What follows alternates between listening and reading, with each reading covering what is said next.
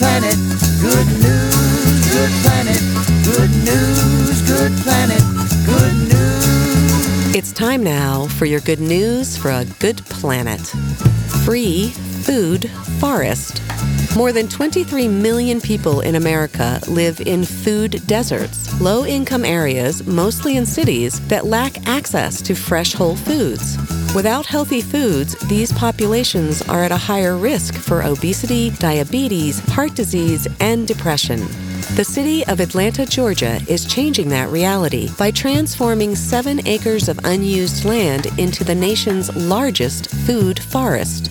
The urban food forest at Browns Mill was once a farm. After a business deal fell through, a conservation group bought it and eventually sold it to the city. Now it's a public park and garden with walking trails and gathering places. It's also an educational space where volunteers and students tend crops of fruits, vegetables, nuts, and herbs. For many, it's their first time interacting with food right from the ground. The land already had a pecan orchard, black walnut trees, muscadine grapes, and blackberry brambles. Now, figs, nectarines, plums, apples, pears, pomegranates, cherries, and native pawpaws have also been added. There are beehives, medicinal herbs, and mushroom beds too. The public is encouraged to forage for whatever they want, and it's all for free.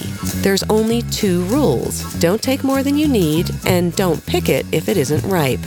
The project is a landmark step in addressing Atlanta's food deserts. The city's ultimate goal is to strengthen the local food economy and the health of its residents by ensuring that 85% of city dwellers are within a half a mile of fresh food by 2021.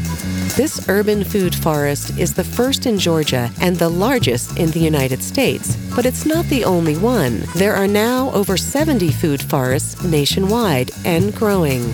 Access to fresh food can now be a soothing walk in the park, bringing residents closer to good health and the planet with its amazing abundance. And this is Mandy with your daily dose of delicious news. Good news, good planet. Good news. For more good news, visit goodnewsgoodplanet.com.